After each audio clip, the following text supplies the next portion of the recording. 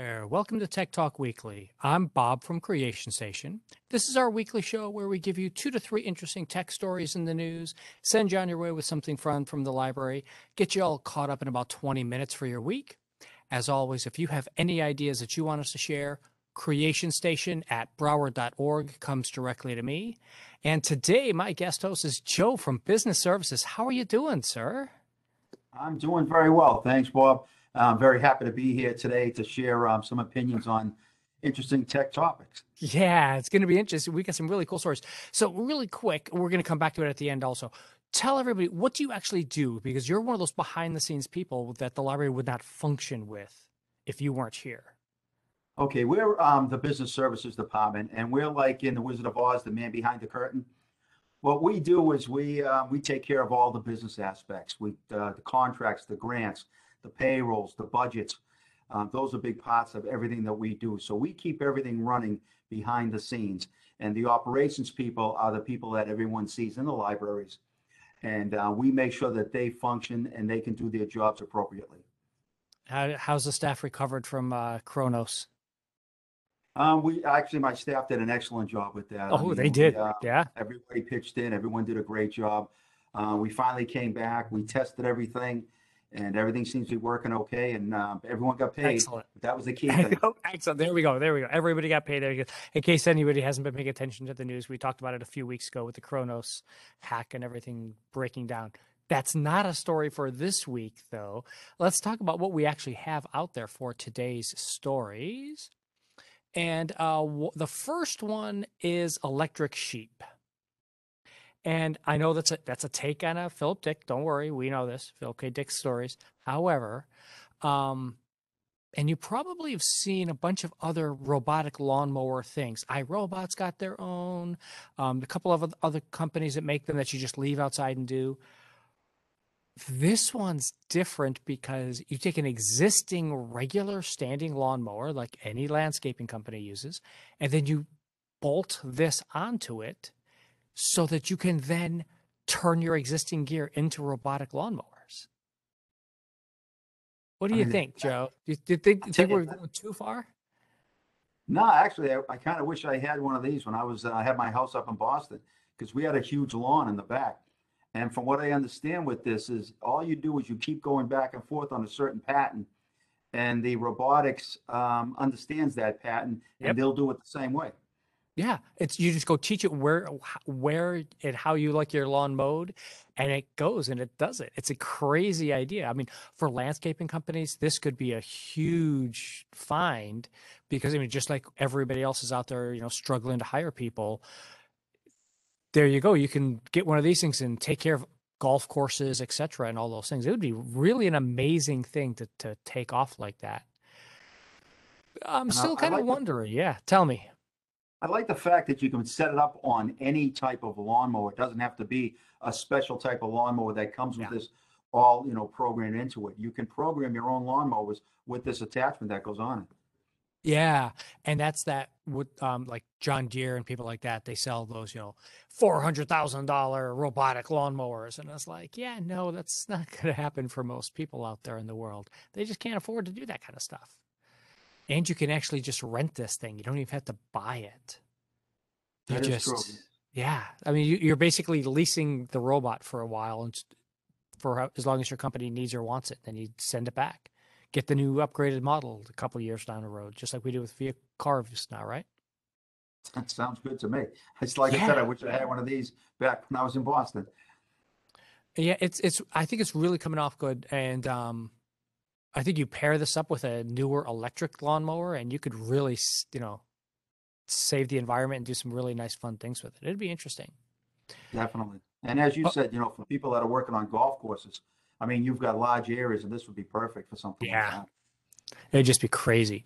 And let's just hope that they're not waking you up in the middle of the night with their robots going out there and mowing the lawns. One of our other stories. How often do you wake up in the middle of the night, Joe? Um, Usually depends upon maybe once or twice if I wake, if that happens. I wake I up during the night. I wake up in the middle of the night a good 4 or 5 nights a week, probably. And it's just the restlessness. It's just like, okay, I went to sleep. I'm feeling good. And I just wake up and I'm kind of like, huh.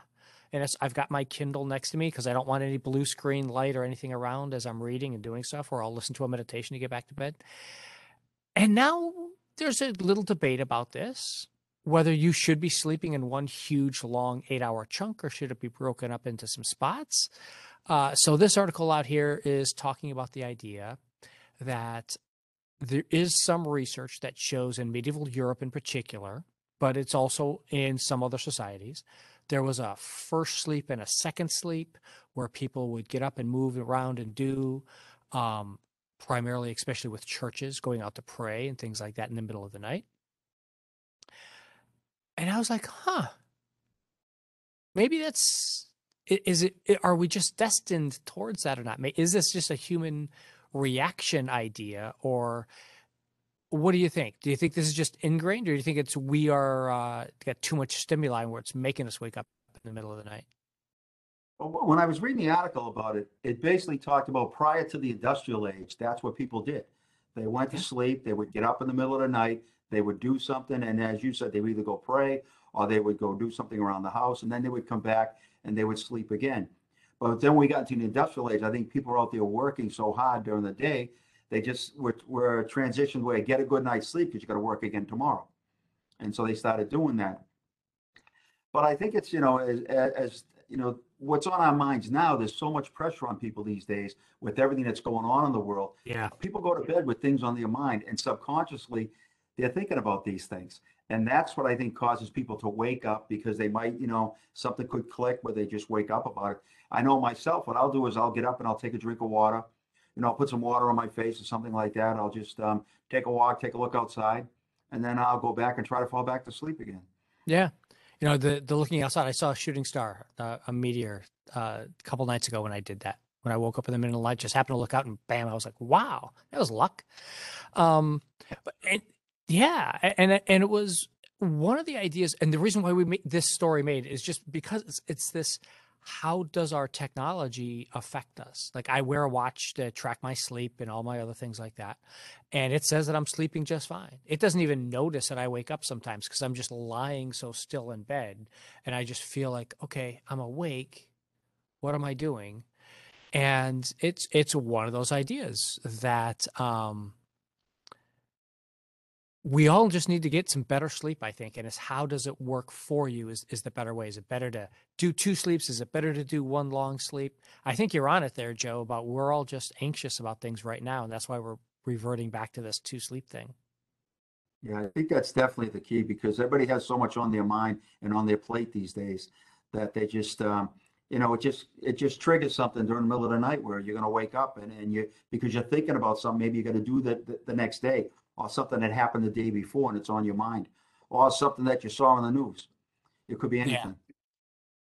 Yeah, and I think that this is as always, we'll put these in the show notes. So go and read this. And in this article, there's links to other studies about this because this is not a settled science at all, as if anybody could guess sleep was mysterious. Um, are you someone who keeps a notebook by the bed for dreams or things like that, Joe?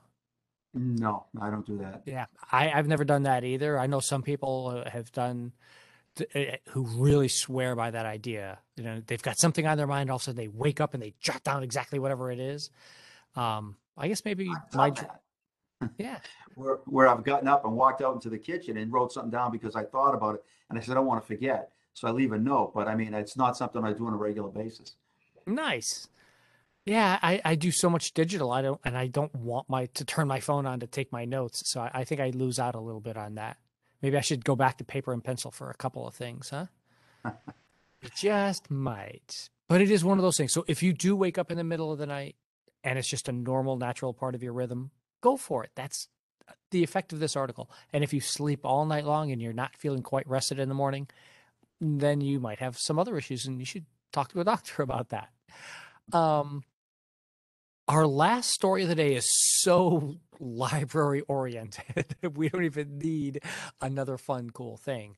Um, Book Riot, which is, if you're not familiar with, is a website out there that just talks about books and libraries and bookstores and stuff like that. And it really tries to link up people to hook them with what you should be reading next, sort of thing. They put together a list to start the year for books to help you be a better digital citizen. Everything from children's books to adult books, ideas for how to help you live a better life online. Like we've been talking for months, for years, the digital world is the real world. It's you're not hiding someplace else. It's virtual reality is reality, so to speak. Which books of these spoke out to you there, Joe? There were a couple that spoke out to me. The first one was about, it said, hello, hello. And it was basically balancing your online life with your offline life to make sure that you're not spending too much time online, whether you're going on the computer and whatever you're doing, playing games or doing anything on the computer, because there's a whole world out there and you got to Yeah. live your life and you can't live your life, stuck to a computer all day. So it talks about balancing your life. And that one stuck out because I think Yeah. that's very important these days because we are at work, we're on the computers. We're driving, we're listening to, that we got the radio, but we have our computer telling us where to go for Hmm. directions. We get home, a lot of people, the first thing they do, they jump on the computer and check emails, and then they start, going through, they surf in the net to see what's going on. We spend too much time. We need to get out and start enjoying outside again. Yeah, and that is, I was out the out back. We've got a little fire pit out back. I've been out there the last few nights. That it's finally warmed up enough to use the fire pit. I know I'm a little bit different than most people out there. I don't want it to be too cold while I'm outside enjoying it. I want it to be cool but not cold. Um, but I'm one of the people who like just puts on music in the background or does something like that. I'll have my Echo play, like a surf, a fire or a surf in the background as I'm decompressing after the day and working around and making dinner and stuff like that. So yeah, and those. One of the ones that really caught my eye was this Algorithms of Oppression, because it really talks well about how if you just allow the machines to do whatever you want them to do without you paying attention to it, you're going to be led in a direction, whether intentionally or unintentionally, towards your own biases. And you need to pay attention to that kind of stuff. And you need to actually stop and think about, why am I looking at this? Where am I going with this idea and stuff like that? And we actually talked about that on the monthly show last spring. And I'll bring up a link. By the way, of course, all these books are in your library for free. I'm not telling you to go out and buy any books. If you want to, great. But if you want to just check them out from the library, we've got them in both Dead Tree form and in ebook form right there for you on the library website. 4 of them in Dead Tree form available and 1 on ebook still available right now as of the time I'm recording this. So feel free to come jump in.